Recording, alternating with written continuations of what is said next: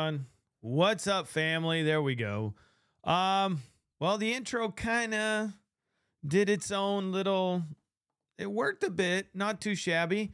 Good to be on. I got some thumbs up. Thank you, thank you, thank you. I'm glad that you guys could hear me. This is always a good thing when you can hear me. So good to see everybody.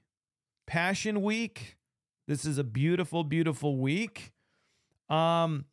Some of you guys might be wondering, what on earth was he thinking with that title?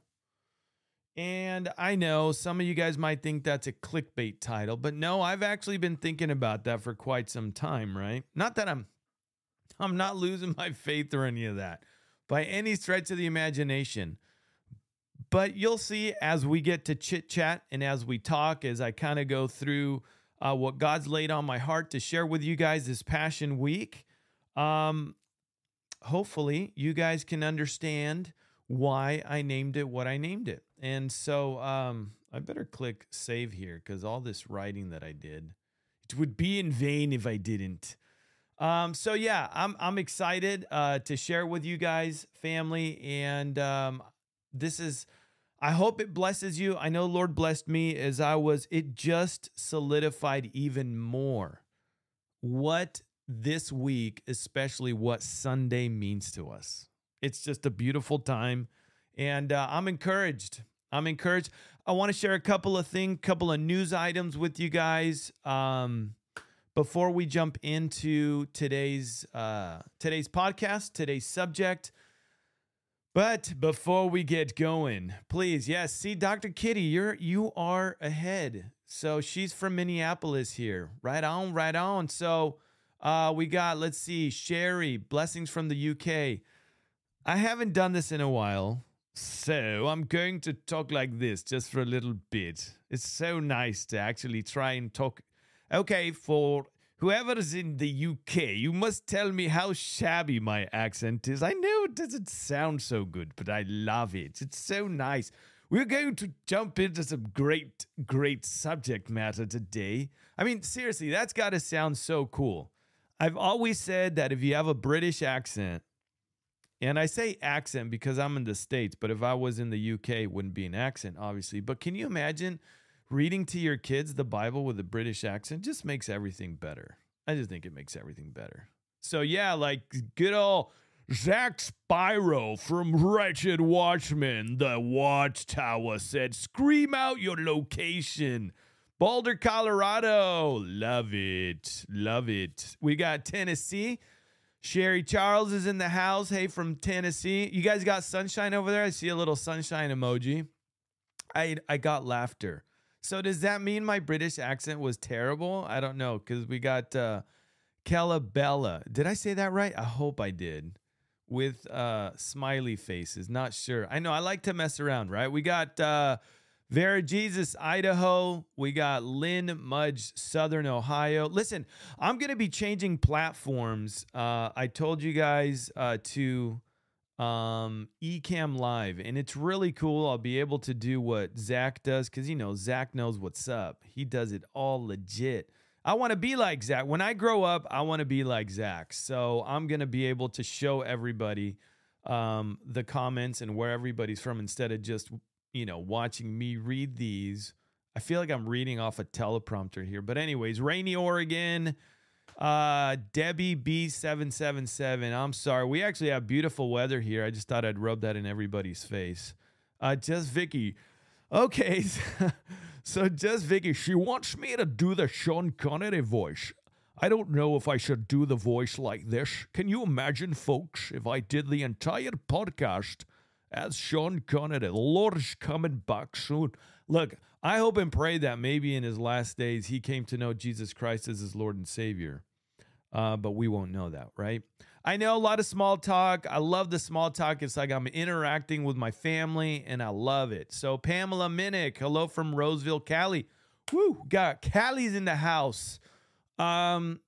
Okay, she said, Sharit, thank you. This was a compliment coming from someone in the UK. Your accent was lovely. Wasn't good, but it was lovely. I love the way, so nice of you to say that. But thank you so much. Love it. Thanks. It's glad to have you guys on. Glad to have you on. Wisconsin Cheese is here. Aha, it's Katie with the cheese. You know, I'm actually going to be ordering some cheese, extra sharp cheddar, aged 5 to 7 years from Wisconsin. I'm excited about that. I love that. I'm not scratching my ears. I got these little in-ear things so I don't look like I have these ear muffs going on. And so far, I can't say that I'm like all digging them, but it's all good because I want to wear my fedoras one of these days. My husband is from Scotland. Linda. Yes, Linda, your hubby is from Scotland. Actually, I think that's Irish. Hey, top of the day to you, everybody. So glad y'all could join us. Make sure you bring your halal. Okay, anyways. Yeah, whatever. Good to have everybody on. Hey, listen. I just wanted to tell everybody a couple things before we jump into today's podcast. First off, let me see. How much time are we in already? Okay, we got like 15 minutes. Just hit the 15-minute mark right now. Listen, folks. This is going to be a shortened version. As soon as I'm done with this, as soon as we're finished with the podcast, I'm going to download it from YouTube and I'm going to delete it from YouTube. So again, if you're watching this on the flip side of the live stream and you're on YouTube, you don't have to put a comment below and say what happened. It cut off at, 20 minutes. Where is it? It's on Rumble. I will put the link below. You click on the link. It will take you to Rumble. The reason why I'm going to have to do that today is because of what I'm going to be talking about. And I know beyond a shadow of a doubt that good old YT is going to be like, no, not going to do it. That's not prudent. Not good in this juncture. Going to have to censor that. So, so with that said, if you see that short time, when you see the short timestamp at the end of this, I'm going to put a big message on the screen that says, click on the link below to take you to Rumble so you guys could watch the full thing. You want to watch the entire podcast. I said I was going to try to keep it under an hour. We'll see. We'll see if that happens or not. I don't know. So today, instead of coffee, I actually have my delicious ginger tea, farm fresh, organic honey. I'm not drinking a cup of honey, by the way. It's my delicious ginger and turmeric tea. I love ginger and turmeric tea. Anybody like ginger tea? Am I the only weirdo that likes ginger tea? Okay, anyways, on top of that, the video that I'm going to show you real quick, I might get a copyright on this, so... we're 15 minutes in, did the intro. Actually, let me do some housekeeping and then we'll jump right in. You guys cool with that? Good, because I forgot to, I'm sure you guys are going to see a black screen right now. Ton. As always, the black screen here. I need to see where it's at. Let's see. Is this it? No, here it is. There we go, peoples. Okay. Folks, ladies and gents, as always, housekeeping. So, Serpents and Doves website, sign up for the newsletter. I've got a bazillion things going on. I will get to it. I'm almost thinking of doing this newsletter as kind of like, I'm going to give maybe like a little talk I'm not going to do anywhere else, and I will send it out. I think that's kind of cool. Maybe leave some links below.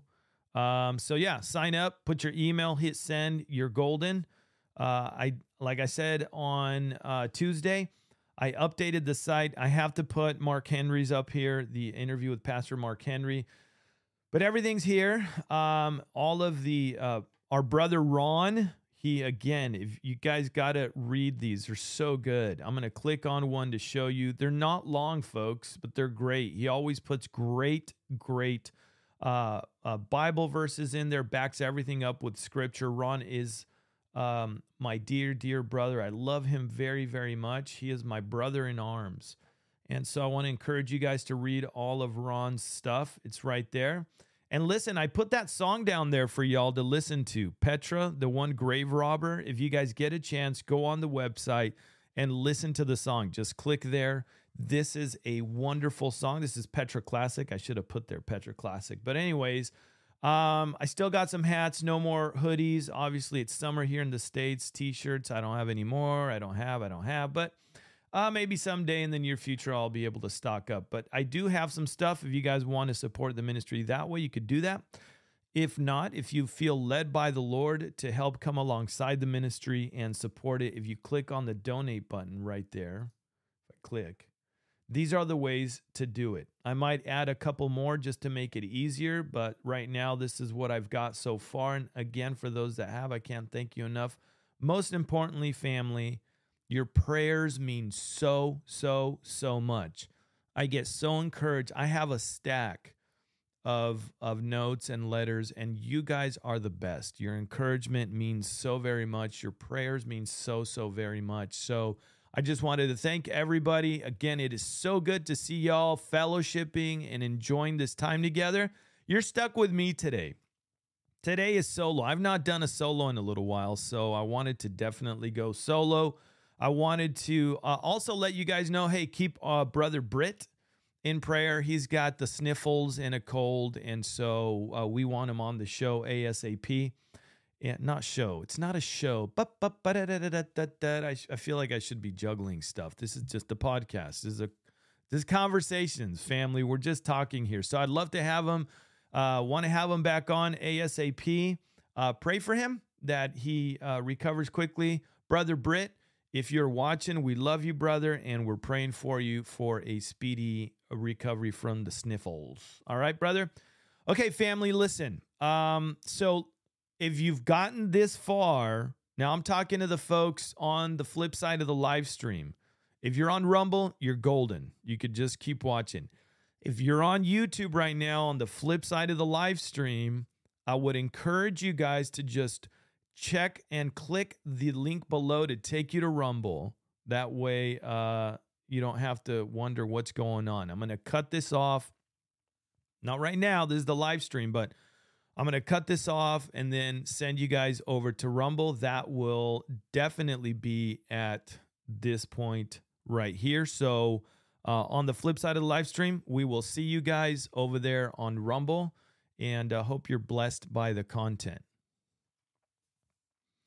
Okay, again, live stream, and I'm going to show you some videos right now.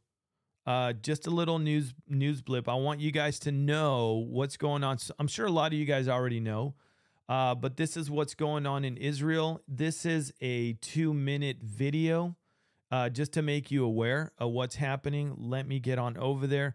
Please just give me a thumbs up. I want to make sure that you guys can hear the audio on this video. So as soon as you hear it playing, just a handful of you guys, if you guys just give me a thumbs up, or, you know, however you want to do it. Thank you, Dr. Kitty. Appreciate the love very much. And so, yeah, just let me know. Give me a thumbs up and let me see if you make sure you guys could hear this. Imagine waking up one morning to the sound of rockets tearing through the sky.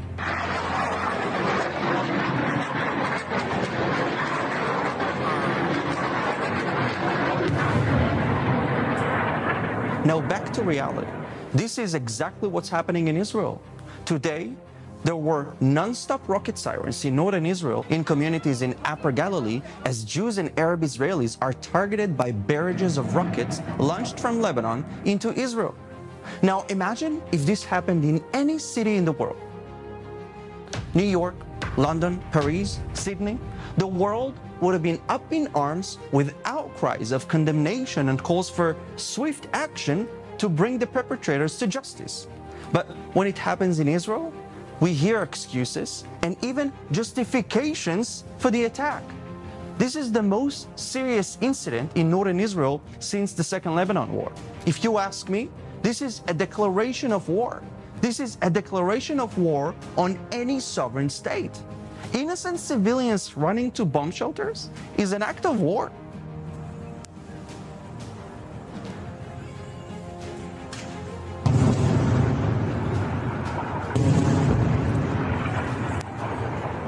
Israel Defense Forces are retaliating and bombing targets in Lebanon in response to the barrage of rockets. Israel also closed its northern airspace as things are escalating, and Prime Minister Netanyahu is reportedly making his way to the war room.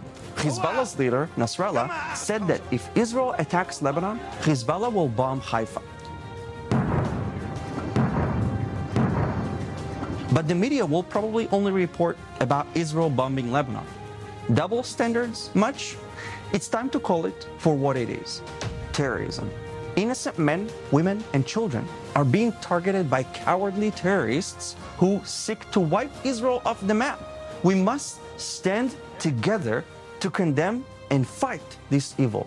Stand with Israel. Stand against terrorism. I will keep updating you on my YouTube channel. I'm so fat. Brendan. That was so good. I feel like that sometimes. I'm so fat. Anyway, after something serious, we had that, right? Gotta love the YouTube ads. That was so good. I'm so fat. And of course, if you actually watch that, I've seen that ad. If you watch the ad, it's the guy's fat because he's wearing a t-shirt that makes him look fat. Yeah, if it was that easy, right? Let's go buy new t-shirts and it'll make you look all Arnold Schwarzenegger-ish. But anyways, so folks, listen, that was today. I wanted to show you real quick down on my side feed over here. Let me see if I can minimize this again. Where is it? Dude. Should I go back? Anyways, it had a thumbnail of Amir Sarfati, and he's pretty much saying the same thing. So keep Israel in your prayers. Always pray for the peace of Jerusalem and for the peace of our brothers and sisters over there, and that many would come to Christ during something like this, because it's serious. Things are escalating, wars, rumors of wars, threats of wars. The other thing that I wanted to share with you guys, that's one thing. So keep that and keep Israel in your prayers. Keep the administration in your prayers. The other thing I wanted to show you was, and these are two things that our brother Ron sent me. So I wanted to share them with you. And let me get on over there. Where did I put it? Here we go. Check this out, family. Russia, new Cold War is over. We are now in hot conflict with the United States. Let me read just the first paragraph. The United States is, quote unquote, playing with fire and engaged in a hot, quote, hybrid war with Russia. Having already graduated from the Cold War stage, a Russian government minister has claimed, incredibly even going so far as to blame the U.S. for rising nuclear tensions. The new Cold War is already over, a Kremlin spokesman has said, apparently looking past Russia's own role in invading Ukraine and accusing the United States of playing with fire by pushing the world towards nuclear war that he insists Russians wish to avoid. Yeah, right. Okay. So this is a good article. And, one thing I have to tell you guys is I can't stand those blasted ads. That's why I don't like oftentimes showing Breitbart, just because of the junk they have there. But if I remember to, I will link to this article. You guys can go and read it. But listen, family, the Lord is coming back soon. And with that, this is a perfect segue into what I wanted to share with you guys today on Passion Week. I know I titled it All for Nothing, All for Nothing. And I want you guys to keep that title in mind as we move forward. So before we move forward, I want to pray. I want to lift this time up to the Lord. I want to pray for you guys and just thank the Lord, because we can take comfort in knowing that our Lord and Savior is coming back for his bride any moment. So let's go to prayer. Father God, we come before you. We thank you so much for the opportunity that we get to share with one another, Father God, and to comfort one another with your words as we celebrate Passion Week, as we get near to celebrating your death and resurrection. Father God, I pray that you would speak through me, that you would hide me, that I would find favor in your eyes. and that you would unite us once again with the bond of Christ through your Spirit, Lord, as we look at this message today of what you went through and what the implications would be, Father God, if it was all for nothing. So, Lord, thank you so much. Bless our time. Bless the Serpents and Doves family, each and every person. You know their needs. You know their hearts, Father God, and I would pray you would meet each and every one of those needs physically, spiritually, economically, Father God, emotionally. I pray that your shalom peace, Father God, would shower each and every person that is watching this right now on the live stream and on the flip side of the live stream as well, Father God. I pray for healing, for restoration, and most importantly, Father God, I pray for soft and tender hearts for the word of God, that many would come to you because time is not on our side. And we ask it all in Jesus' name. And all of God's people said, praise the Lord. All right. So let's get cracking, shall we, folks? Let me get to my trusty old notes here. Because if I didn't have my notes, I would just ramble. And you guys don't want to hear me ramble. Trust me. So, again, I've really been thinking long and hard about the death and resurrection of our Lord and Savior, Jesus Christ. So this week, we're going to be celebrating what's, in my opinion, and I know a lot of you guys would agree, what's, in my opinion, the most foundational, fundamental truth of the Christian faith, right? We call it Passion Week, and we go from Friday, crucifixion, death, to Sunday, which we're going to get to the pinnacle, the best part of it all. This is the icing, the cherry on top. So maybe the way I've been looking at it this go round, you're going to hear a little different perspective. I'm going to lay out, and I'm sure you guys have heard this many times before, but the question I want you guys to keep in mind as I'm talking, as I'm sharing my heart with you guys is, was this all for nothing if? Okay? Remember that big if. That is a condition. We read that a lot throughout Scripture. If this, then this. If you do this, then this. So it's a condition. And so I want you guys to remember that and keep that in the back of your minds as I'm talking about this perspective that I've been thinking about. Now, my mind has a tendency of working slightly different. Like I told you guys, I'm a visual learner. And I've got a couple pictures here that I'm eventually going to show you guys. And I know this is one of the reasons why the good old YT would give me the boot if I didn't take this down and then cut it and send y'all over to the Rumble. But I know that most pastors are going to be giving sermons this coming weekend, obviously, rightly, on the death, the burial, and the resurrection of Jesus Christ. That's the way it should be. That's the way it should be. And the sad part of it is that as we have those remnant churches that are going to be preaching and teaching on proper hermeneutics and proper theology in regards to our Lord's death and resurrection, I guarantee you, beyond a shadow of a doubt, that we're going to be having a lot of your far left woke pastors who are going to be blaspheming the name of our Lord and Savior as a means to politicize the death, burial, and resurrection of Jesus Christ. I guarantee you. Zach showed on his podcast, and Zach, thank you again, brother, for having me on. That was a wonderful time. Zach, I encourage you guys to go check it out because Zach showed a couple of clips there of actually one in particular that happened in a church, and this is happening in churches all across America. I want to just you guys can go watch that and see what I'm talking about. But they are going to use this as a means to politicize our Lord and Savior. And I will tell you this, our Lord will not be mocked. They might think they're getting away with it, but they won't. They won't. And to see the lengths that our Savior went through to get you and me is something that should bring us to tears. And that's really what I want to present to you as we think about, again, think about the if. All of this been in vain if, right?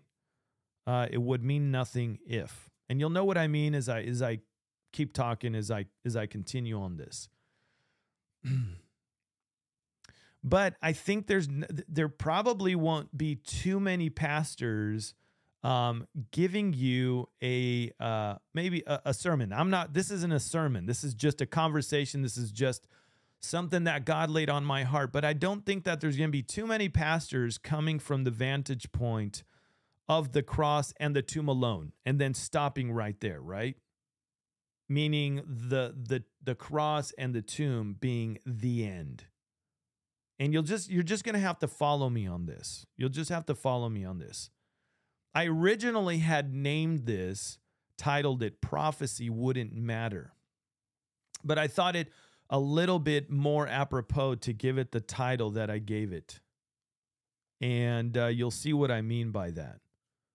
And none of this would matter. None of this would matter if, okay? What I want to do first is start off by really just giving you guys a picture, really, of what a perfect life our Lord and Savior Jesus lived. It was perfect. It was sinless. And so with that in mind, I want to take a look at a few verses in Scripture, if you'll follow me on this. This is just 3 verses, and it just kind of solidifies what I just said, the fact that our Lord and Savior, he lived a perfect and sinless life. And remember that the standard that God uses to measure each and every individual is this standard that we're going to be talking about today. So this definitely is an evangelistic message as well. Because for anybody that might be watching this, for anybody that thinks they're a good person, let me tell you, you're not. None of us are. None of us will measure up to this standard. Never. So praise God for the fact that Jesus left heaven and came down in the form of man and lived among us, sinless and perfect, and did what he did. 1 John 3:5. If you guys have your Bibles, I want you guys to turn, if you don't mind, to 1 John. 1 John chapter 3, okay, verse 5. It's on page 1509. I'm totally kidding. That's on mine, but I guarantee we don't have the same. All right, all Spirit-filled believers use the New King James Version of the Bible. I'm totally kidding. I'm messing with you guys. I love you guys. Okay, so let's go to 1 John chapter 3, verse 5. You guys there yet? Good, because I'm going to start reading anyways. It says, "And you know that he was manifested to take away our sins, and in him there is no sin." In him there is no sin. One thing that I used to love about going to listen to Pastor David Hawking when he was preaching at Calvary Chapel, Costa Mesa, was the fact that I had never sat under a pastor who made you turn to Scripture as fast as Pastor David Hawking did. I think I was around maybe 14 years old when I would go listen with my folks and my sisters. And I'm telling you, folks, you will learn where your books of the Bible are quickly, because he would just go bam, bam, bam. It was rapid fire. 2 Corinthians chapter 5, verse 21. 2 Corinthians chapter 5, verse 21. I'll give you some time to get there. All right, you guys there? You guys are good. Verse 21 says, "For he made him who knew no sin to be sin for us, that we might become the righteousness of God in him." Praise God that we are made righteous in our Lord and Savior, Jesus Christ. I mean, thank you, Jesus. And the last verse that I want to share just right now is in 1 Peter chapter 2, verse 22. 1 Peter chapter 2, verse 22. I'll give you guys 2 seconds to get there. I would play the Jeopardy theme, but I did that. Hey, Zach, sorry, on a side note, did they ding you for a copyright? Because I played that like 1 or 2 seconds of the of the Jeopardy theme on your podcast, dude. My bad. Sorry. All right, folks. 1 Peter chapter 2, verse 22 says, who committed no sin, right? This is talking about Jesus. Let me go to 21. For to this you were called, because Christ also suffered for us, leaving us an example that you should follow his steps. Verse 22, who committed no sin, nor was deceit found in his mouth. So I think just even based on these 3 Bible verses, you guys realize that, and I know you know this, but it solidifies it in our mind every time we go to Scripture. Because it doesn't matter what I think. What matters is what the Word of God says, period. Always remember that. Who cares what someone's opinion is? This is what matters as long as it lines up with Scripture. That's really what matters, okay? So those were just 3 verses, and trust me when I tell you there are a whole lot more verses than just those 3. So what I would like to do first is I'd like to examine the life that Jesus lived. The life that Jesus lived. As I'm doing this again, what I'd like you guys to do is to keep in the back of your mind, wow, what a life Jesus lived. And then we're going to move into the crucifixion. We're going to move into the death of Jesus. But all of this wouldn't matter if, okay? So just remember that again, as I'm going to remind you guys again. So let's take a look at the life our Lord and Savior Jesus lived. I will tell you this much. He was definitely not your model kind. He was not the kind of guy, if he lived today, he would never be on the cover of GQ magazine. I'm not encouraging anybody to go check out that magazine. It's pure junk. It always has been. But, was used to be said that if a dude was like really good looking, he's like, man, that dude's GQ, right? So he would never be on the cover of GQ magazine ever. Isaiah chapter 53, verse 2. I'm going to make you guys turn in your Bibles all over the place. And I'm doing the same thing. I don't have the little stickies in my Bible sticking out. But go to Isaiah chapter 53. And if I could hear the pages of the rustle of the pages of our Bibles, oh, I love that sound. I love it when it's quiet in the Bible. And we don't hear much of that nowadays. But I'm telling you, back in the day when there wasn't the phones and all this stuff, there's still people that do. They carry their Bibles. But to hear the pages being turned in Scripture, there's just a beautiful sound to that. Just a beautiful sound. Okay, family, Isaiah chapter 53, verse 2 says, for he shall grow up before him as a tender plant and as a root out of dry ground. He has no form or comeliness.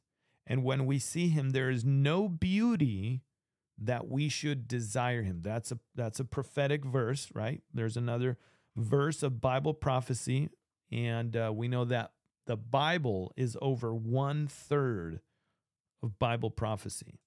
So remember the title that I was going to give it, Prophecy Wouldn't Matter. Prophecy wouldn't matter if. So he wasn't something that we could behold, Jesus was not the man that you would see walking down and like Saul, right? We read of Saul, the first king that Israel had. Good looking man. He stood a head above everybody else. Very handsome, very beautiful to look at. But Jesus was not like that. He was not like that. He didn't have beauty that we should desire him. But we know that let me say that again. He was majestic, and his personality drew people unto him. See, Jesus was a man of great character. That's something that unfortunately in our societies now, we don't see a whole lot of. Character doesn't mean much in society anymore. I heard a saying once that your true character comes out when nobody's watching. When nobody's around, the things that you do, that is your true character. And well, let me tell you that our Lord and Savior, Jesus, he was a man of great character. I mean, if we boil it down, if we really kind of strip it down, what really does it mean to be a person of character? He was defined by his godly attributes. He was firm, yet at times, he was gentle, yet at times he was very, very firm. But usually, as we read in scriptures, he was very loving in his approach to others. He was morally excellent in all he did and in all of his ways. So he was what we would call the embodiment of love, kindness, selflessness. I want you guys to turn to Mark chapter 10, verse 45. Mark, I hope your fingers hurt after today from turning in scripture. Mark chapter 10, verse 45, family.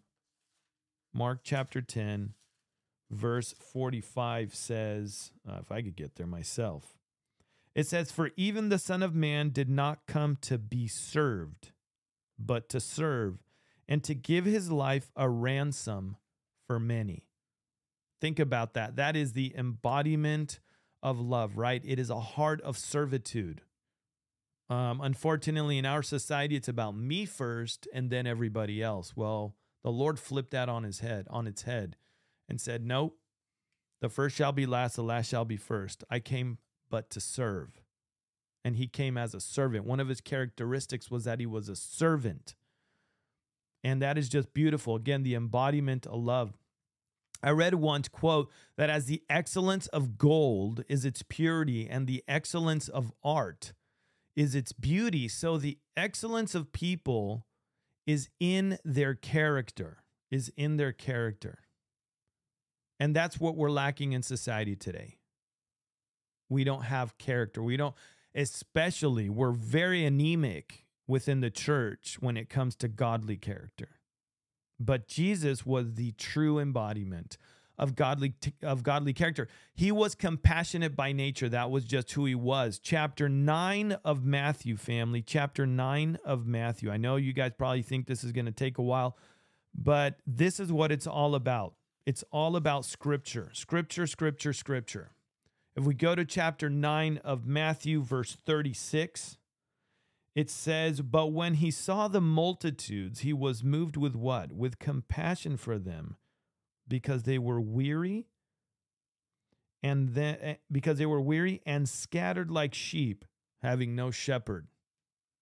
That is so beautiful to know that he was compassionate by nature. He's the same yesterday, today, and forever. As I'm going through all of these attributes of the life that Jesus lived, I want you guys to remember that. Remember that Jesus is the same yesterday, today, and forever. His attributes have not changed. He is the same. He is compassionate by nature. He knows each and every one of our needs. He knows our situations, and he's merciful with us. And I'm very, very grateful to him for that. He was a physician. Stay in Matthew and turn to chapter 14. If you're still there, turn to chapter 14. Matthew chapter 14, verse 4. It says, "Because John had said to him, 'It is not lawful for..." No, that's not it. Let me see. I'm sorry. Yeah, Matthew chapter 4. Where am I going? Did I mess up here? I probably messed up. Let me see. So Matthew 14. Nope, that's not the right one. I will give you the correct one. It says, "When he went ashore, he saw a great crowd, and he had compassion on them and healed their sick." He had compassion on them and healed their sick. Praise God for the fact that he actually, and you know what? Again, he is the same. He is the same yesterday, today, and forever. Forever. Yes, this is not Matthew chapter 14:4. It's 14:14. That's after when he feeds the 5,000. So, and that's not the first time. We could read of many other places. Be important if here in my notes I actually put a 1. What a big difference that would make. He was also sinless. Let's go to, and I know this is the right one. Let's go to Hebrews. Let's turn to the book of Hebrews. If you got your Bible still open, turn to the book of Hebrews and go to chapter 4. Chapter 4 of Hebrews, verse 15. Chapter 4 of Hebrews, verse 15 says this: "For we do not have a high priest who cannot sympathize with our weaknesses, but was in all points tempted as we are, yet without sin." This goes hand in hand with some of the first few verses I read to you guys. He was sinless, perfect. Again, remember that the standard God uses to measure our goodness is this. And again, as I'm going through these, I want you to remember it makes us realize just how far we miss the mark. As I mentioned on Zach's podcast, the Bible says that our works, good works, are as filthy rags to him. They mean nothing. Because again, as I'm talking, I want you guys to remember this is our Lord Jesus. This is who he was. These are his attributes, his characteristics. These are his traits. This is the standard by which God measures each and every person. This is how he lived when he came down here. Jesus was a prophet also. He was a prophet with 100% accuracy. I think I already mentioned 1/3 of the Bible. 1/3 of the Bible is prophecy. That should be telling. There's a lot of pastors that don't want to touch Bible prophecy with a 10-foot pole, actually with a 1,000-foot pole. They don't want to come anywhere near it. And you can't ignore 1/3 or over a quarter of the entire Bible. You just can't do that. But that's what's happening in a lot of the churches in America today, and we see the results of that, right? We see the results. He was a prophet, 100% accuracy. Most of you guys know Matthew chapter 24, Mark 13, Luke 21, and there's many others. We can go to the Psalms. There's messianic Psalms. I just read to you from Isaiah chapter 53. Isaiah chapter 53 is a beautiful prophetic chapter in Scripture that talks about our Lord and Savior Jesus Christ. I want to encourage you guys to read that. Again, prophet, 100% accuracy. He was a teacher. He taught his disciples privately, but he also taught the multitudes. Like I read to you guys in Matthew 14:14, he had compassion on them, right? Because he saw them also, as it says in Matthew 9:36, when he saw he saw them as helpless, like sheep without shepherds. And praise God for that compassion. So yes, he was a teacher. Matthew chapter 5, verse 1 and 2. If you guys want to follow along, I know this is going to be a very Bible-centric podcast in Passion Week, but it's imperative that we do that. It's imperative. Turn to Matthew chapter 5, verses 1 and 2. Matthew 5, verse 1 and 2 says, "And seeing the multitudes, he went up on a mountain, and when he was seated, his disciples came to him. Then he opened his mouth and taught them, saying," these are the Beatitudes, right? "Blessed are the poor in spirit, for theirs is the kingdom of heaven. Blessed are those who mourn." And he goes on, blessed, blessed, blessed, right? So we see that he had such compassion, but he was a teacher and he wanted to teach them. He wanted them to learn. He wants us to learn. Again, he's the same yesterday, today, and forever. This is what we have right here. The most important, the Bible, the Word of God. This is how the Lord teaches us.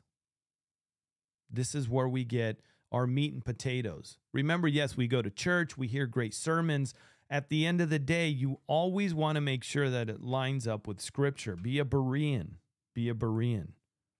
But praise God for that.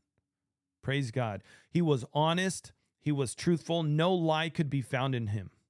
Jesus never, ever went against his own words, ever. He never contradicted himself. He was, again, the embodiment of truth. We all know John chapter 14, verse 6, where Jesus says, "I am the way, the truth, and the life, and no one comes to the Father but by me." Again, there is that reference to Jesus Christ being the ultimate standards to which God uses to measure everybody's works. And nobody measures up to that. Nowhere near it. Nowhere near it. So again, he was the embodiment of truth. He demonstrated obedience to his earthly parents following one of the 10 commandments. I believe it was commandment number 5. Honor your mother and your father. And we can see that, right? We can see that in Luke chapter 2. Luke chapter 2, verse 51. I better hurry up here. You guys okay? Are you following me? Are you tracking with me? Am I losing you guys? Give me a thumbs up if you're tracking with me, folks. I know this is a lot, but just hang in there, all right? I want to just really paint this picture of what a life that Jesus lived, and none of us measure up to it. So Luke chapter 2. Let me get on over there. Love that sound. Luke chapter 2, verse 51. It says the following: Then he went down with them and came to Nazareth and was subject to them. But it says, but his mother kept all these things in her heart. Verse 52, and Jesus increased in wisdom and stature and in favor with God and men. He was obedient to his parents, to his earthly parents. He submitted to the will of the Father by going to the cross. What does that tell us? Not only did he give us an example of obedience here on earth, but he was obedient to his heavenly Father. Matthew chapter 26. Matthew chapter 26, verse 39. Love this. Just going all over Scripture. Matthew chapter 26, verse 39. Matthew 26:39 says, he went a little farther and fell on his face and prayed, saying, O my Father, if it is possible, let this cup pass from me. Nevertheless, not as I will, but as you will. Nevertheless, not my will be done, but your will be done. Obedience to his heavenly Father. And even when our Lord and Savior hung on the cross, when he was hanging there, he demonstrated his character traits of selflessness, of meekness, peaceability, and love. I want us to go back to the Old Testament, to the book of Isaiah chapter 53. Turn to Isaiah chapter 53 for me, if you don't mind. If you guys are following me on the audio, you guys could get your Bibles and do the same thing. Isaiah chapter 53, verse 7 says, he was oppressed and he was afflicted, yet he opened not his mouth. He was led as a lamb to the slaughter, and as a sheep before its shears is silent, so he opened not his mouth.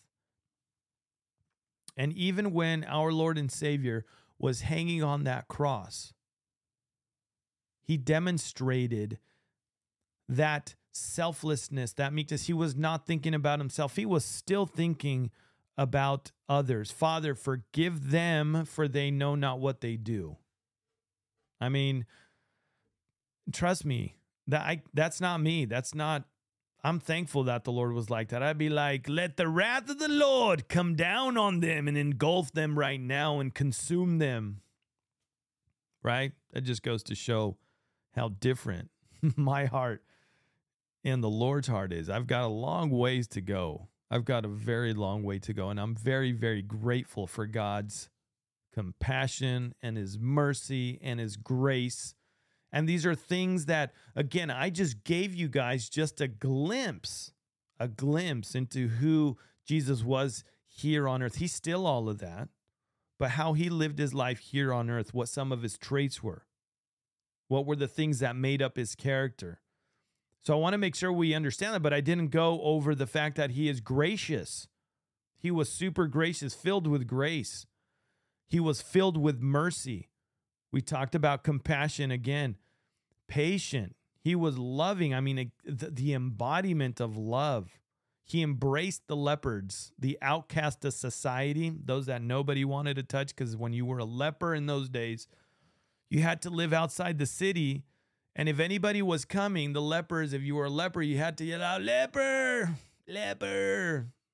You had to yell out what your disease was, so that people would stay away from you. Oof.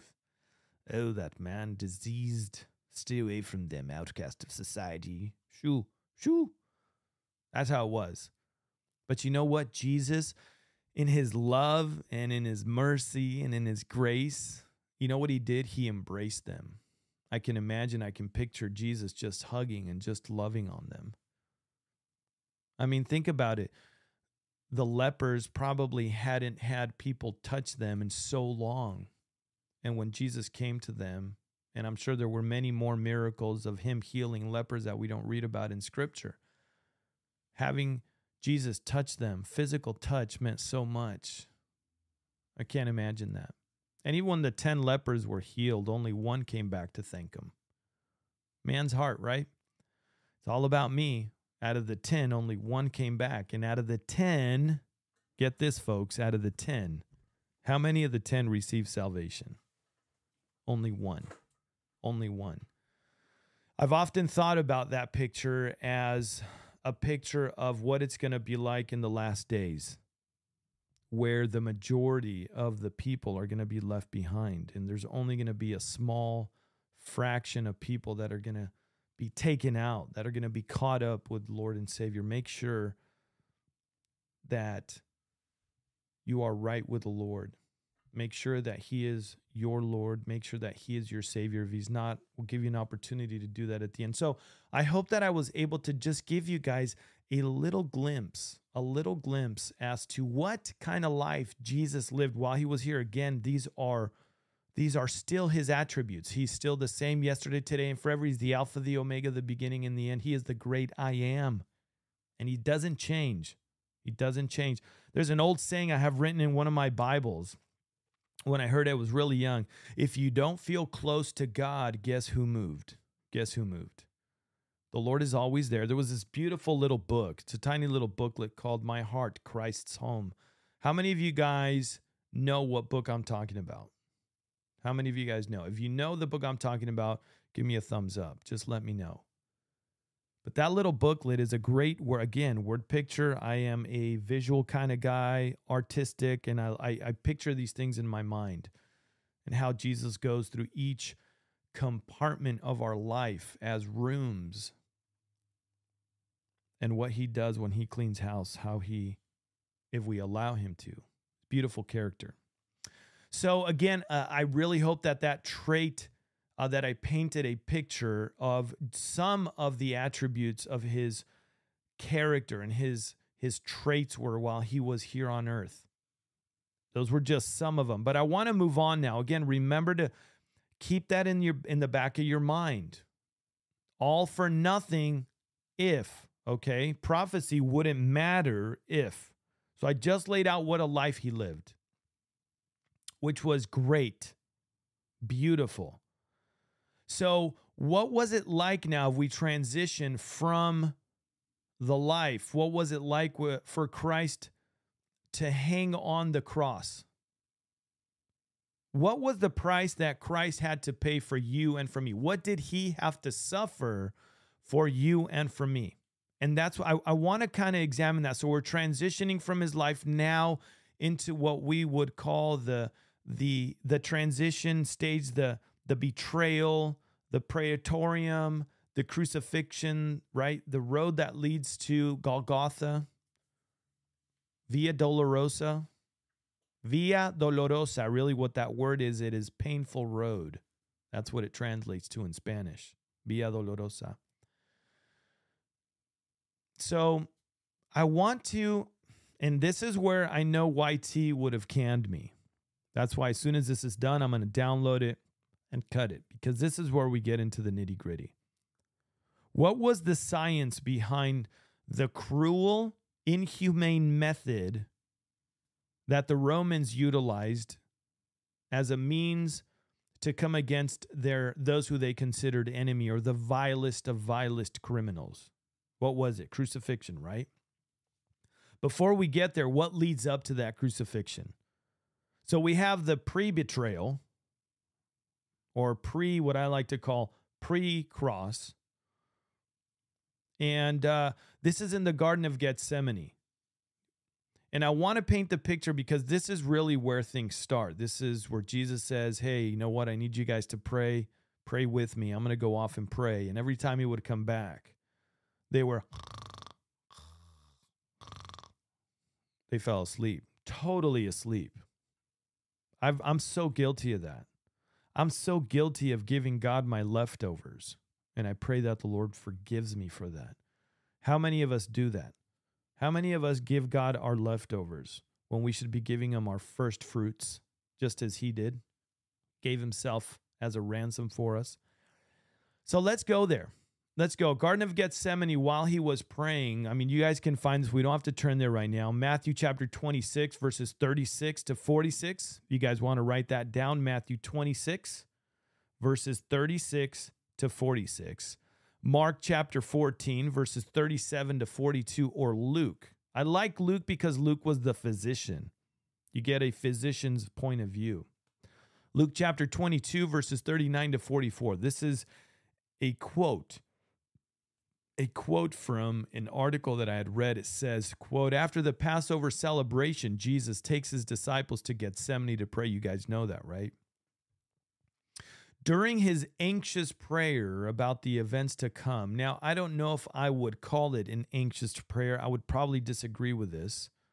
I would say during his intense time of prayer, because the Lord tells us to be anxious for nothing.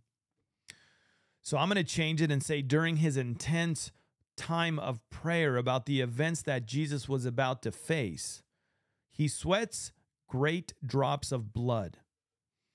I've talked about this. I've alluded to it in past podcasts, right?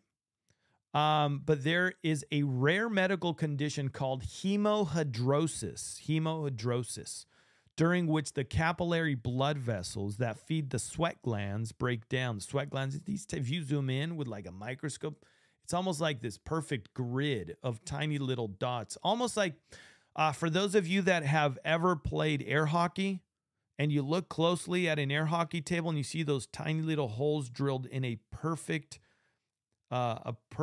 grid form. It's very similar if you were to zoom into the skin anywhere, forehead, right? Neck. It's where we sweat from. They're sweat glands, right? So these capillary blood vessels that feed to the sweat glands, they break down. This is under great stress, under great duress. Blood's released from the vessels. It mixes with sweat, and therefore the body sweats drops of blood. This is blood and sweat. This condition results from mental anguish or high anxiety, a state Jesus expressed by praying. I don't know about anxiety. I would probably say great duress, mentally anguished of what he was about to face. He says in Matthew chapter 26, verse 38. If you're there, Matthew chapter 26, verse 38. It says this. Then he said to them, my soul is exceedingly sorrowful, even to death. Stay here and watch with me. He went a little farther. This is verse 39. Went a little farther, fell on his face and prayed, saying, oh, my Father, if it is possible, let this cup pass from me. Nevertheless, not as I will, but as you will, as we read, right? Then he came to his disciples, found them sleeping, and said to Peter, what? Could you not watch with me 1 hour? Watch and pray lest you enter into temptation. The spirit indeed is willing, but the flesh is weak. Oh boy. So true. So true. So we have this condition, hemohidrosis, okay? Keep that in the back of your minds. And we move on to now where he was beaten and extremely fatigued. We find that in Matthew 26, Mark 14, Luke 22, and John 18. So we have to remember that he was traveling from Pilate to Herod and then back. There was a good distance that he had to walk, he had to traverse. There was no rest. And as we read, let's go to chapter 22. Let's go to chapter 22 of Luke. Luke chapter 22. I'll wait till you guys all get there because I need to get there myself. Luke chapter 20. Wow. Luke chapter 22. That was a mouthful. Luke 22, verses 63 and 65 say, now the men who held Jesus mocked him and beat him. And having blindfolded him, they struck him on the face and asked him, saying, prophesy, who is the one who struck you? And many other things they blasphemously spoke against them. What a bunch of jerks. Yeah, again, thank God that I'm not God. I'd be like, zzz, zzz, toast, zzz, right? But praise God that, again, just so compassionate, even as they mocked him and they smote or beat him.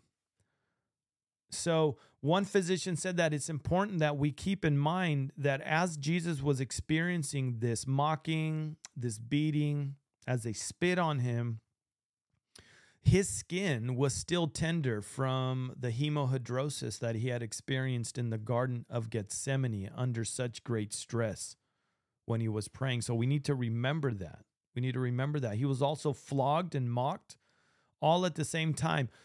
I'm sure we've all heard so many sermons describe what was called back then the cat of nine tails. I'm not sure if I can somehow get a picture of what that looked like. Let me see if I could find one. Here's some pictures of them. Let me show you guys. This is, and I just did a Google search, but this is what was called the cat of nine tails. This is what was used to flog and quote unquote discipline those that the Romans deemed they needed discipline. This was the cat of nine tails. It was a means of flogging, of whipping people, but it was extremely, extremely painful and inhumane. Some of these you could see have some bone chips in them.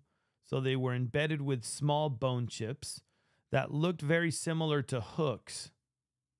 You could see some right there. That's definitely not what we're talking about. Meow. Little cat of nine tails. But this one right here, for example, let me see if I could show better. If that one, there we go right there.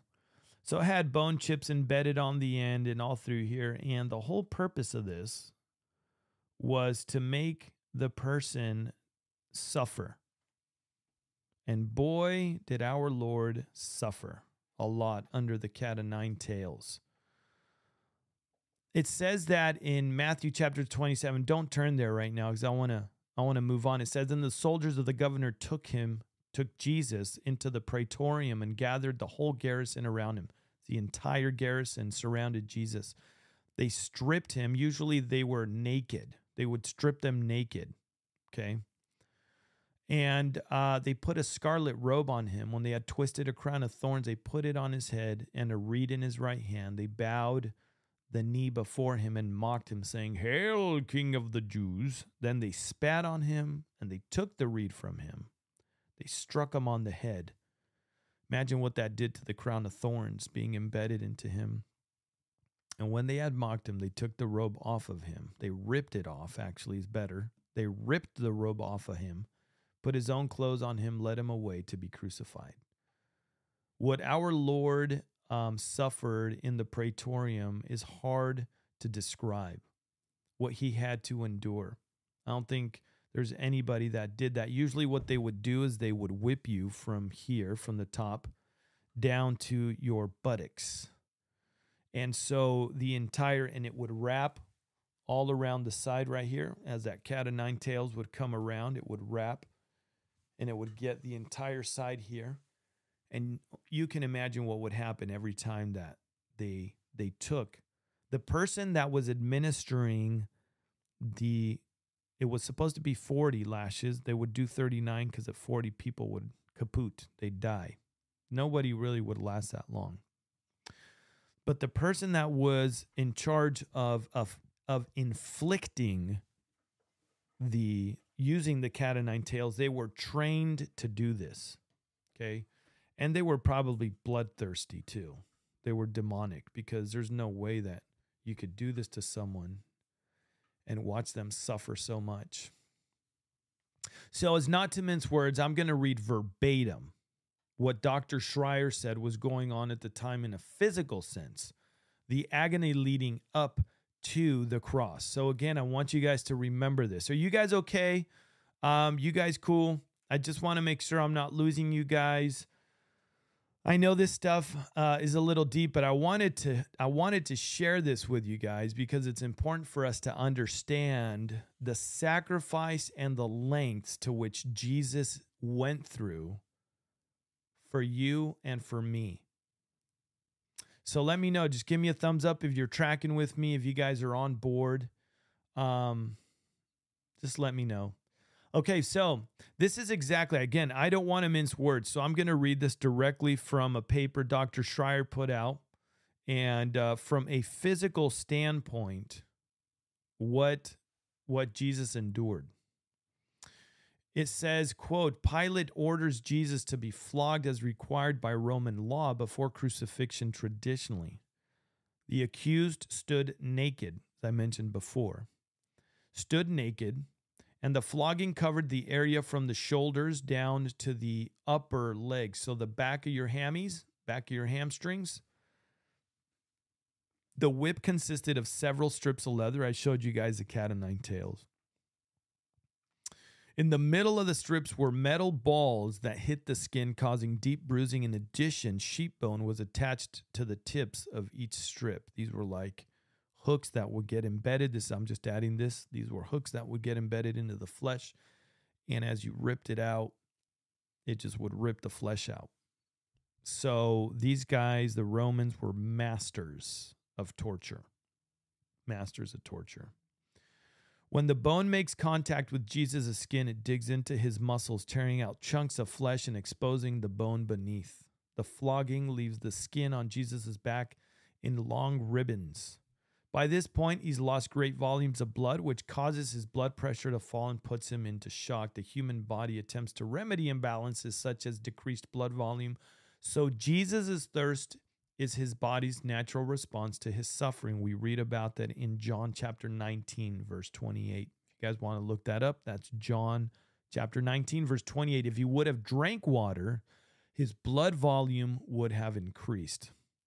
Roman soldiers then place a crown of thorns on Jesus' head and a robe on his back.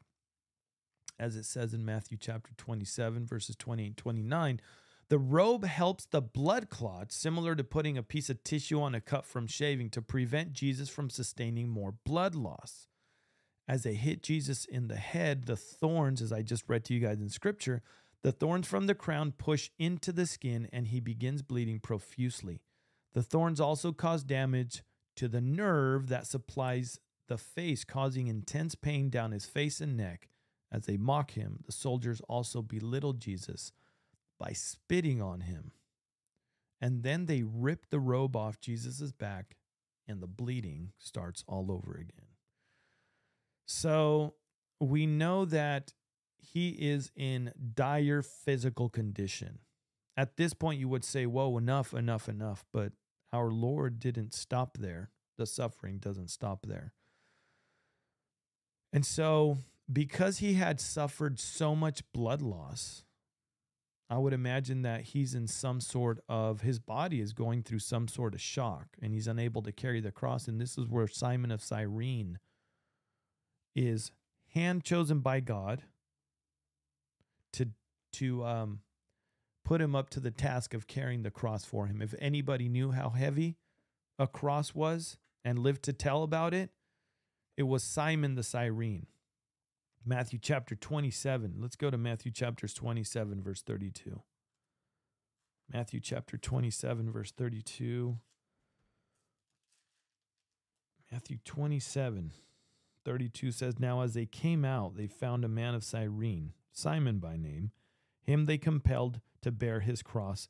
I like the word there, compelled. I wonder exactly how they compelled him, because we all know that the Romans were very compelling. That was deep, right? That was so deep.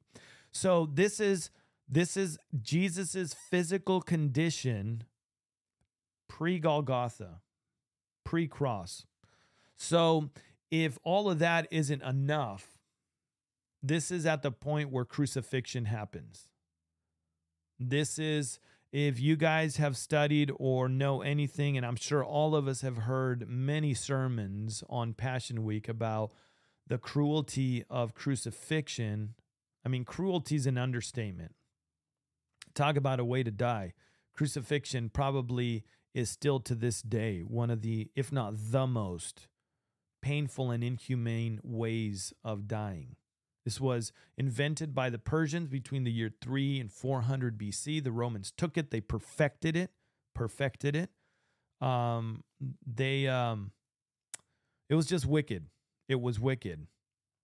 And in my opinion, and again, this is beyond a shadow of a doubt, I believe that Satan was instrumental in getting this method of crucifixion invented. And God allows it. Obviously, God has a predetermined plan, but wouldn't surprise me if Satan's hand was behind this and tried to make it the most cruel and wicked way of somebody could die. On TBN, there was a show called Behold a Man, and one of the gentlemen on there goes on, and this is what he said, quote, "The English language derives the word, we get our word excruciating from crucifixion. Acknowledging it is acknowledging it as a form of slow, painful suffering," end quote. And remember that crucifixion was reserved usually for the most vilest of criminals. Remember that the people yelled out, "Give us Barabbas, this Jesus, you guys can have him. You know, give us Barabbas." And Barabbas was a criminal, led an insurrection, and that's who they wanted. That's who they wanted. And so, like a lamb led to the slaughter, this is Jesus. And in all of this, remember that he said nothing. I want to share a couple pictures with you. I'm going to try to be brief, family, because let me see, where are we? We are already at 1:20. We're already at 1 hour and 20 minutes. And this is, again, Dr. Schreier. She put out a paper on this, and she went on to describe the cruel method of crucifixion. And I'm going to show you guys a couple of pictures here because this will really cement in your minds what Jesus went through on top of everything that I just read to you. So you keep in mind what his physical condition is. And I'm going to go over here and where did I put it? There it is. Okay, there it is. So this is what Dr. Schreier says. She says, the accused needed to be nailed to the patibulum while lying down. So Jesus is thrown to the ground, reopening his wounds, grinding in dirt, and causing more bleeding. They nail his hands to the patibulum. Patibulum. Wow, patibulum, man. Ooh, that's a big word. No wonder I didn't become a doctor. There's no way. The Greek meaning of hands includes the wrists. It is more likely that the nails went through Jesus' wrists. If the nails were driven into the hands, the weight of the arms would have caused the nail to rip right through. So right here, there's no way. And they ran the risk of breaking bones. We know Jesus had no bones broken. Tons of little bones right here. They would have ripped just right through because of the weight. Didn't matter if they tie him here. I know you see some depictions where they have him tied, right, to the horizontal beam, but it's not through the hands. Let me show you guys a picture. So as I'm reading this, keep this in mind. Here's the picture. There's a picture of the nail, 5 to 7 inches in height. It almost looks very similar to a train spike, right? The ones that the rail ties they would use to use. I have one actually in the studio. Let me show you, family. See if I can get it. Let me see. Hold on. So this is a rail tie. This is what they use to hold down the rails, but it would have been very similar to this. At the top, like this, almost this height, but it wouldn't have been as thick as this one. It would come down to a needle-like point, very much like we see in the picture here. And so that is what they would have done. They would have stretched him out on that cross, and they would have put those nails through the wrist and then tie him. So the upper body would not be held to the cross. So if they placed it in the wrist, the bones in the lower portion of the hand support the weight of the arms, and the body remains nailed to the cross. Huge nail. I just showed you a picture of a rail tie. Again, it's very similar to that, but coming down to a fine point, as you see here on the left-hand side of the diagram that I'm showing you here. Huge nail, 7 to 9 inches. This one right here says 5 to 7. Either way, it's enormous. It damages or severs the major nerve to the hand, the median nerve upon impact. Bam. You got to remember they're driving this into what looks like a rail tie. This wasn't smooth wood.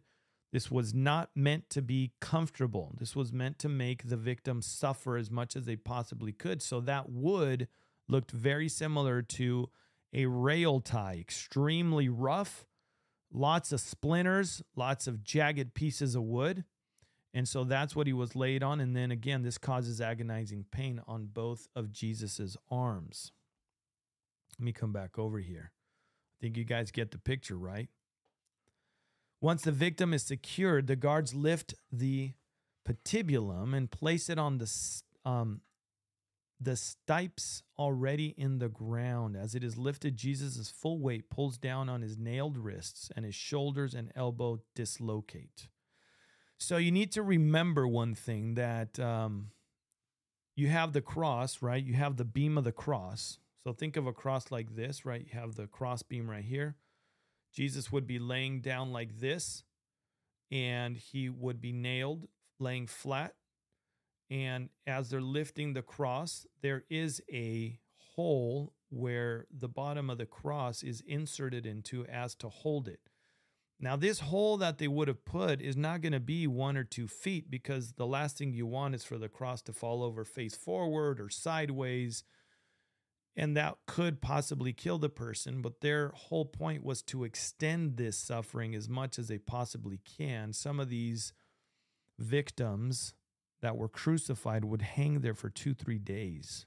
So imagine suffering. So this hole probably would have been a good 3-4 feet deep. So imagine going here, and when they go to here, the cross goes bam and settles, and all of the body weight slams straight down.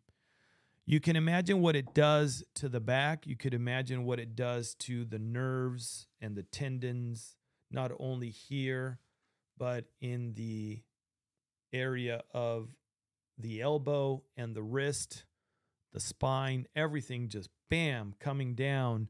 And if that weren't bad enough, folks, if that weren't bad enough, let me show you what it would have looked like on the feet. So this is what it would have looked like on the feet. Right here, you could see this is a cross section. The nail would have gone straight down the middle, straight down the middle. Now, the placement of the nail was between 2 and 3 right here, the metatarsals, because remember, none of Jesus's bones were broken. So it would have spread your foot out. Imagine the searing pain there as well. Now, you guys could see right here what it would look like going straight down. They had a pedestal, a sort of pedestal, to be able to, it was at an angle. So here's the cross. The pedestal was at an angle, and they were able to, as best they could, push up and take a deep breath and then go back down. So we know that Jesus uttered 7 statements on the cross. And I want you guys to keep in mind, I don't want to keep going with this. I think you guys get the picture. I think you guys get the picture of how much our Lord suffered for us. And while he was on the cross, our Lord and Savior, he uttered 7 statements on the cross. 7 of them. Let me see. I had them here. The first one was, my God, why have you forsaken me? Do you remember? It says in Psalm 22, it says that the bystanders thought Jesus was calling for Elijah, the Old Testament prophet, from the cross. But it was a reference to Psalm 22, right? Psalm 22 is a messianic psalm. And it is a view. If you guys read Psalm 22, it is a view. We oftentimes look at the cross from where Mary was and where John was. We look up at what Jesus would have looked like at the cross. Psalm 22 is a picture of what Jesus saw from the cross. So it's a vantage point from the cross looking down. Great psalm. And then he said his second one was, I thirst. That's John 19:28. He was really thirsty. He had lost a lot of blood. There needed to be balance. And what they did, they would usually give wine mingled with gall. It was a means to sedate, to take away the edge of the pain off. And but he didn't do it. He didn't do it. And this is where I told you where his characteristic trait of mercy and of love. I mean, talk about love. He says, Father, forgive them. They don't know what they do. That's in Luke 23, verse 34. Talking about the soldiers that nailed him to the cross. These were men that gambled for his clothes. No heart. Yet the Lord was thinking about them. He's thinking about their salvation. He's thinking about eternity and what eternity would look like apart from him. And then he says, behold this woman, behold thy son, talking to John and Mary. We don't know what happened to Joseph. The Bible doesn't tell us. We can only assume that maybe he passed away. And so this was Mary, the mother of Jesus. She stood near the cross as she's looking at her son. This was what would pierce her heart, as the shepherd told her and prophesied many, many years ago when the Lord was born. And the other statement, truly I tell you today, you will be with me in paradise. This is talking to the thief that was on his right. Both of them in the beginning reviled him, but then the one on the right actually realized that this was Jesus, Lord and Savior, Jesus Christ. And he tells the other thief on the cross, and they're having a conversation, and he says, dude, what are you talking about? Do you not realize that we deserve to be here, but this man has done nothing wrong? And he turns to him, he says, Lord, remember me when you come into paradise. Remember me. And Jesus turns to him and he says, today you will be with me in paradise. So for all of you guys that think that you need to be baptized in order to be saved, Ixnay on the Baptist A in order to be saved A, no need. No need. For those of you that think you might have to do good works, no good works necessary. Why? Because Jesus did it all for us on the cross. There is nothing you or I could possibly do to earn salvation. Remember that. And then finally, there are two last statements that are key here, where he says in John chapter 19, verse 28, it is finished, tetelestai, done, sealed deal, finito, done. And what a beautiful thing that is when it was finished. Can you imagine when the Lord, some believe that when Jesus said, Father, why have you forsaken me, that the entire sin of all the world is poured out on him. There's this video. I don't know if you guys ever saw it. I'm going to try and play it for you guys if I find it. Let me see if I could. I thought it was a fairly good description on the cross when all sin is poured out on him. And I'm going to try and find it because it's very apropos to what we're talking about. And let me see if I could find it. If I cannot find it, then it's okay. I'm not sure if this is it. It's a 5-minute animation. I don't know if I want to take the time to do that, but look it up. It was, I'm not a proponent of Joseph Smith, but Joseph Smith is the one that put out this animation. Don't send me emails about Joseph Smith. I know it. I'm just telling you, I saw this animation, and it's a point in time where all sin is poured out on Jesus. And boy, you and I could never imagine what that must have felt like. And the last statement, he says, Father, into your hands I commit my spirit. I want us to read Luke chapter 22. If we go there, Luke chapter 22, because this is really, really important. Luke chapter 22, verse 46. Luke 22:46 says the following. No, that's not it. I'm sorry, Luke 23, dude. Man, I'm just off today. Luke 23, I'm like, wait, that's not it. Luke 23:46, family.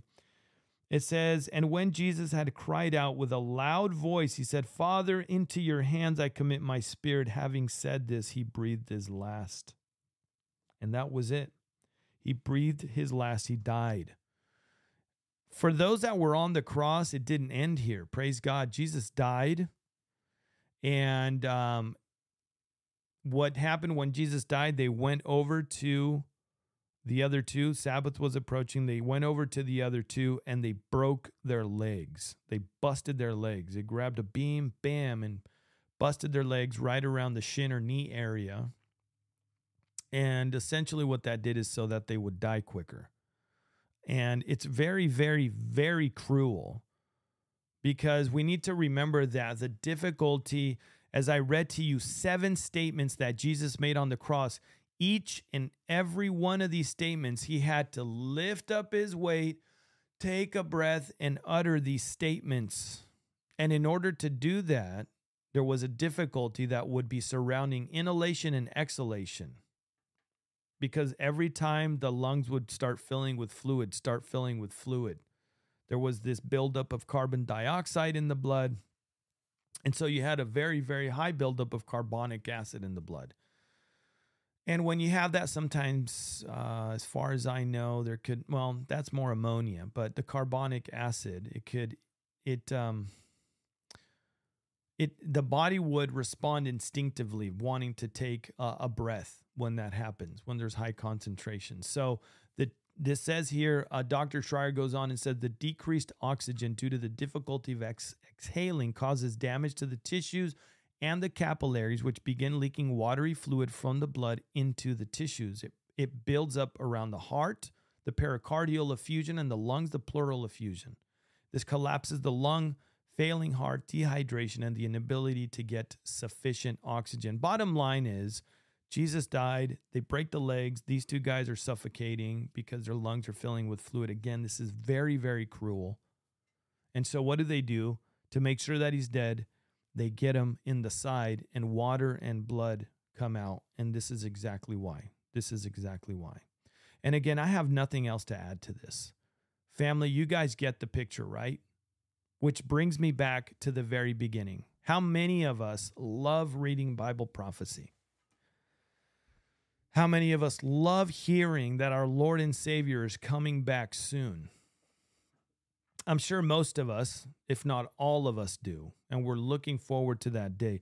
How many of us take great pleasure in reading the Word of God and allowing the Holy Spirit to give us insight into His Word? I know I do, and I need to do it more often than what I even do now. But listen to me, and this is where I come full circle. Now that I've laid this all out for you guys, the life Jesus led, the pains and that he went through in the Praetorium and pre-cross and the Via Dolorosa and leading up to Golgotha and the crucifixion, I laid that all out for you guys. But do you guys know that if we went and celebrated the death and burial of Jesus Christ and stopped right there, all of this that I told you, everything that I just shared with you, if it just stopped right there, everything we read about in here, everything we have our heart set on when it comes to Bible prophecy, it would mean nothing.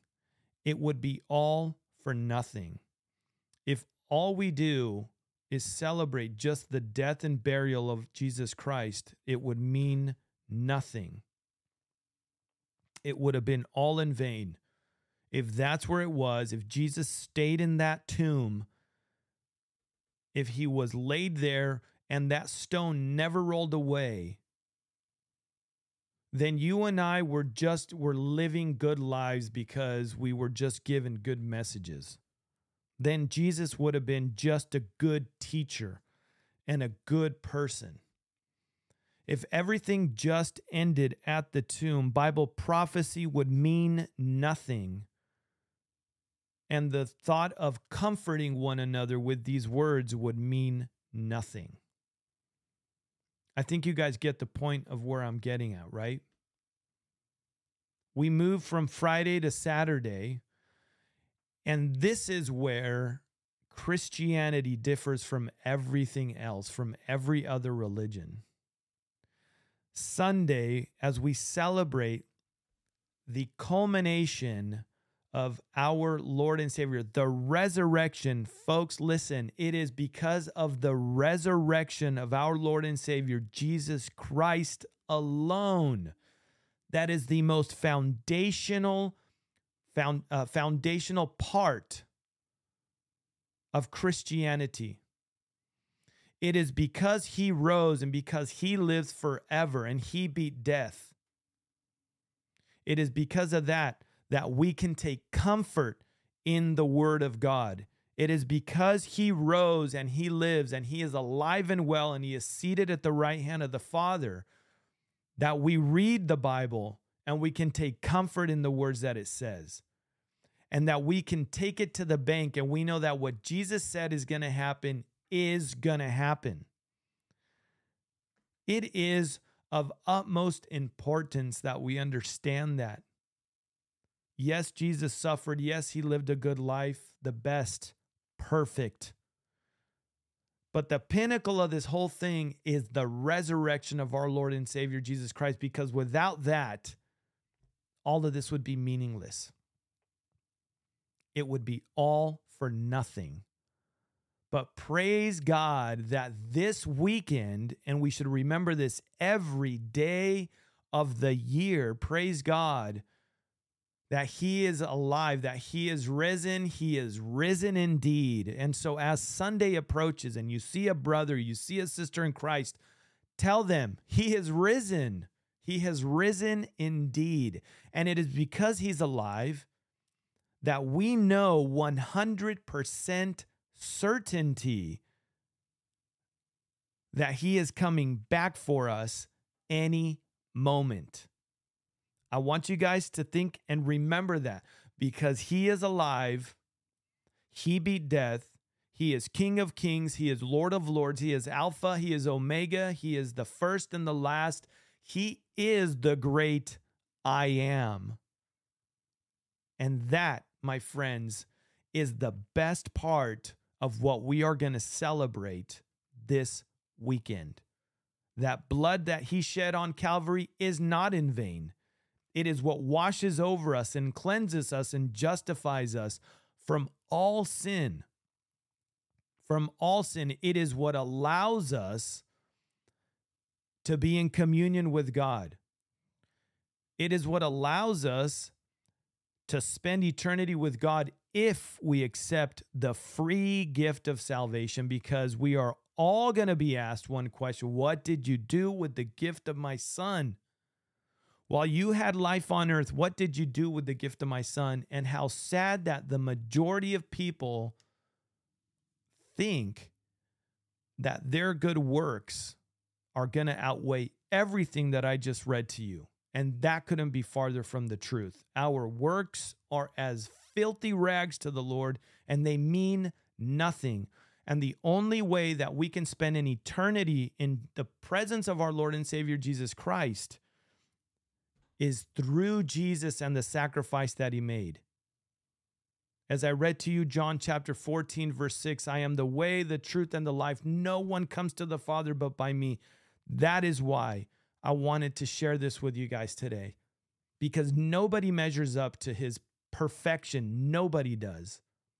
And praise God that he willingly gave his spirit up and that God called him out of that grave and that he is alive and the tomb is empty. Praise the Lord. The tomb is empty. And that, my friends, that family right there is the difference between Christianity, true God-fearing Christianity of the Bible, and every other religion. Every other religion. So praise the Lord for that it wasn't in vain. That it wasn't in vain. And I am grateful because as I'm talking to you guys today, I get excited. I shared with you guys wars and rumors of wars just in the beginning. And what does that tell us? What does that tell us? That as we approach Sunday, Resurrection Sunday, we can take solace in knowing that our Lord and Savior, if he said he's coming back for us, I guarantee you he's going to come back for us. Because he bats 100% accuracy. He is accurate. He has fulfilled Bible prophecy is 100% accurate. And that, my friends, that family is so encouraging to me. Knowing that he's coming back for us. And listen to what I'm going to tell you. Maybe it's this year. I don't know. Maybe this is the last Easter Resurrection Sunday that we will celebrate here on terra firma. One of these days, it's going to be the last one we celebrate here, and we're going to get to see our risen Lord in heaven, in his presence. How glorious that's going to be. We will be changed from corruptible to incorruptible in the twinkling of an eye. We will be put on those heavenly garments. Our names will be changed to heavenly names. We will all be able to be here. So I want to encourage each and every one of you, as I kind of laid this all out, that Jesus did this for you. He did this for me. And I oftentimes lose sight of that because the enemy just wants to get at me. As we did the podcast with Pastor Mark Henry, the enemy knows his time is short. He doesn't know when, but he knows his time is short. And because he knows his time is short, he wants to pester each and every one of us. But like that old t-shirt says, when Satan reminds you of your past, when he reminds you of your failures, when he tries to tell you how inept you are, it says remind him of his future. He's a defeated foe already. Jesus Christ has the victory. And where did he have that victory? On the third day when he rose from the dead, it was a sealed deal. It's a done deal, family. We are victorious because we are in Christ. And praise God for that. And I hope and pray that this message encouraged you. And I know it was hard to sit through in the beginning because it's so graphic what our Lord went through, but it's important. It's important for us to remember that. So, hey, listen, I want to make sure that for those that don't know Jesus, if you're watching this and you're going, I don't know Jesus. I don't have the assurance of heaven. How do I do that? Well, let me share with you. Praise God that we can come to Christ just as we are. Just as we are. God doesn't want you to go and try and change your life and make it better because you won't. And most likely you'll make it worse. There was an old song that Crystal Lewis used to sing at the Harvest Crusades called Come Just As You Are. It's a beautiful song, and it was during the invitation. I remember that song. I've heard it a bunch of times. But that's exactly the way that God wants us. Just come the way you are, filthy and all, and let him clean you up. It's that blood that Jesus Christ shed on that cross that will make you righteous before God Almighty. It is through the sacrifice of Jesus that will allow you entrance into heaven.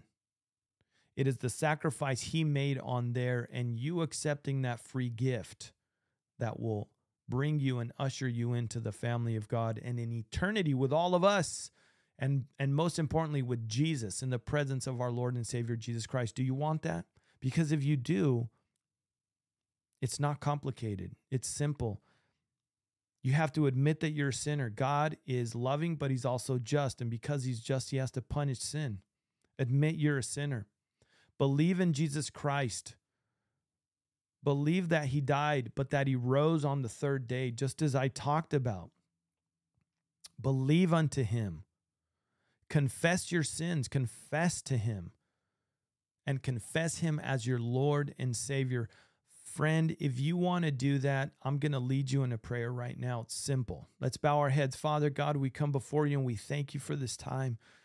As we look back in this Passion Week and celebrate and commemorate what you did for us, the life you lived, and how you suffered in so much pain and in agony, Father God. You went to that cross willingly, and you gave your life up for us so that we wouldn't have to spend eternity apart from you. Thank you, Father God. I pray right now if anybody out there wants to come to you, if you want to be part of the family of God, it's a simple prayer. Lord Jesus, I'm a sinner. Forgive me for my sins. I believe that you died and you rose on the third day. I confess my sins and I confess you as Lord and Savior. I surrender my life to you. In Jesus' name, amen. That's all it takes. That's all it takes. There's nothing that you could have done to save you.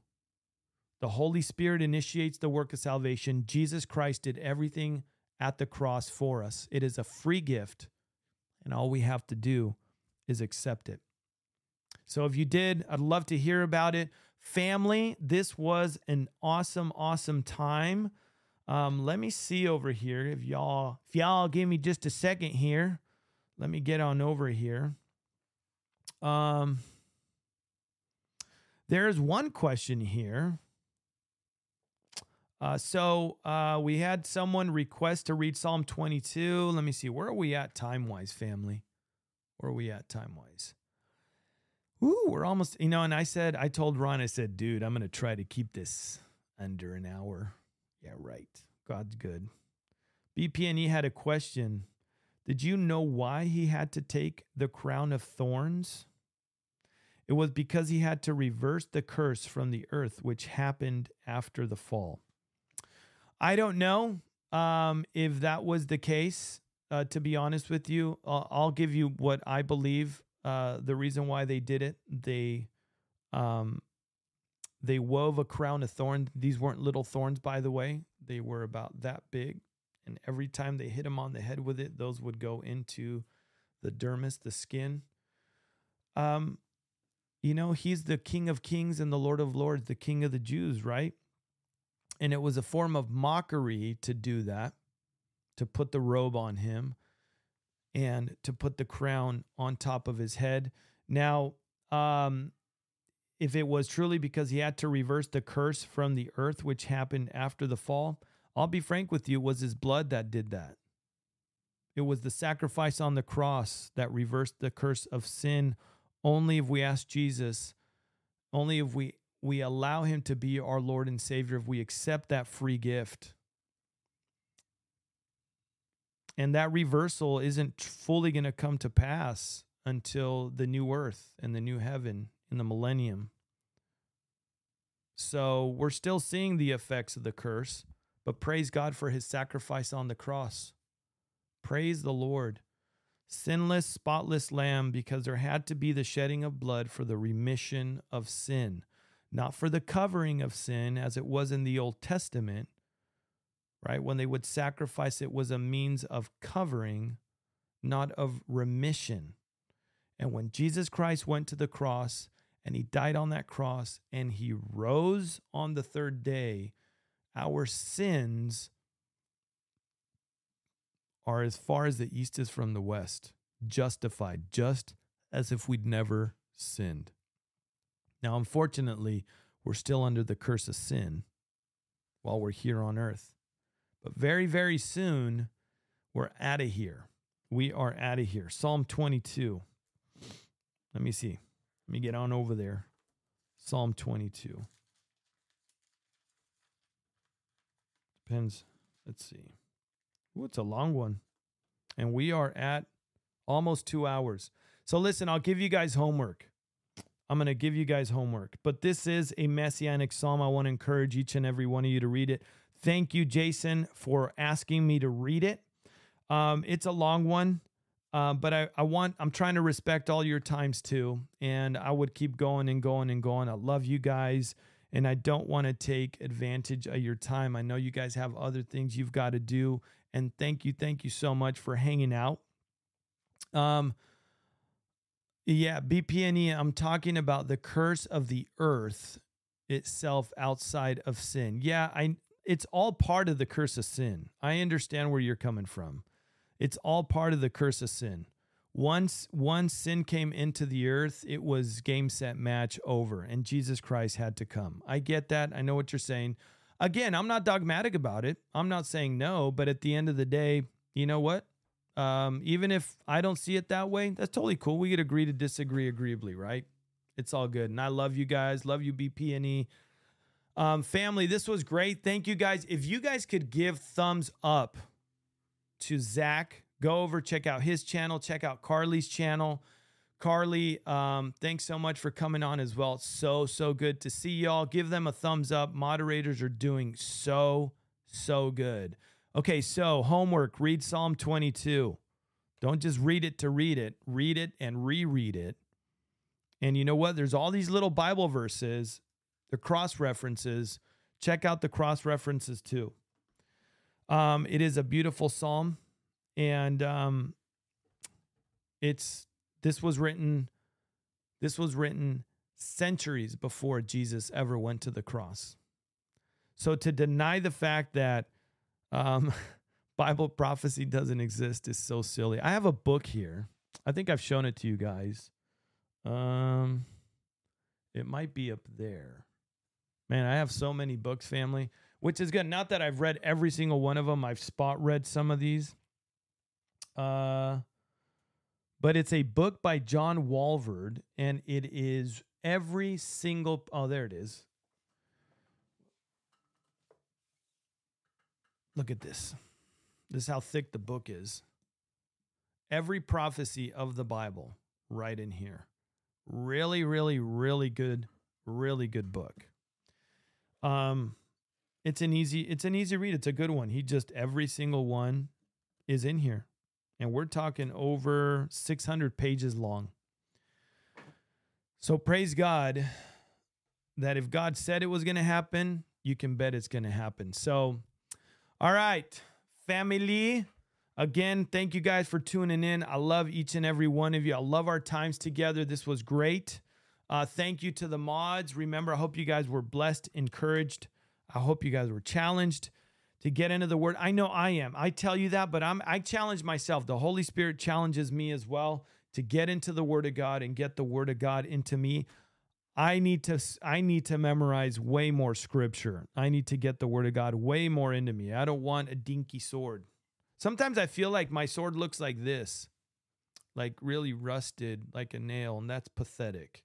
We don't want that kind of sword. We want like a big, gigantic one, right? Spiritual sword, sword of the Spirit. All right, folks.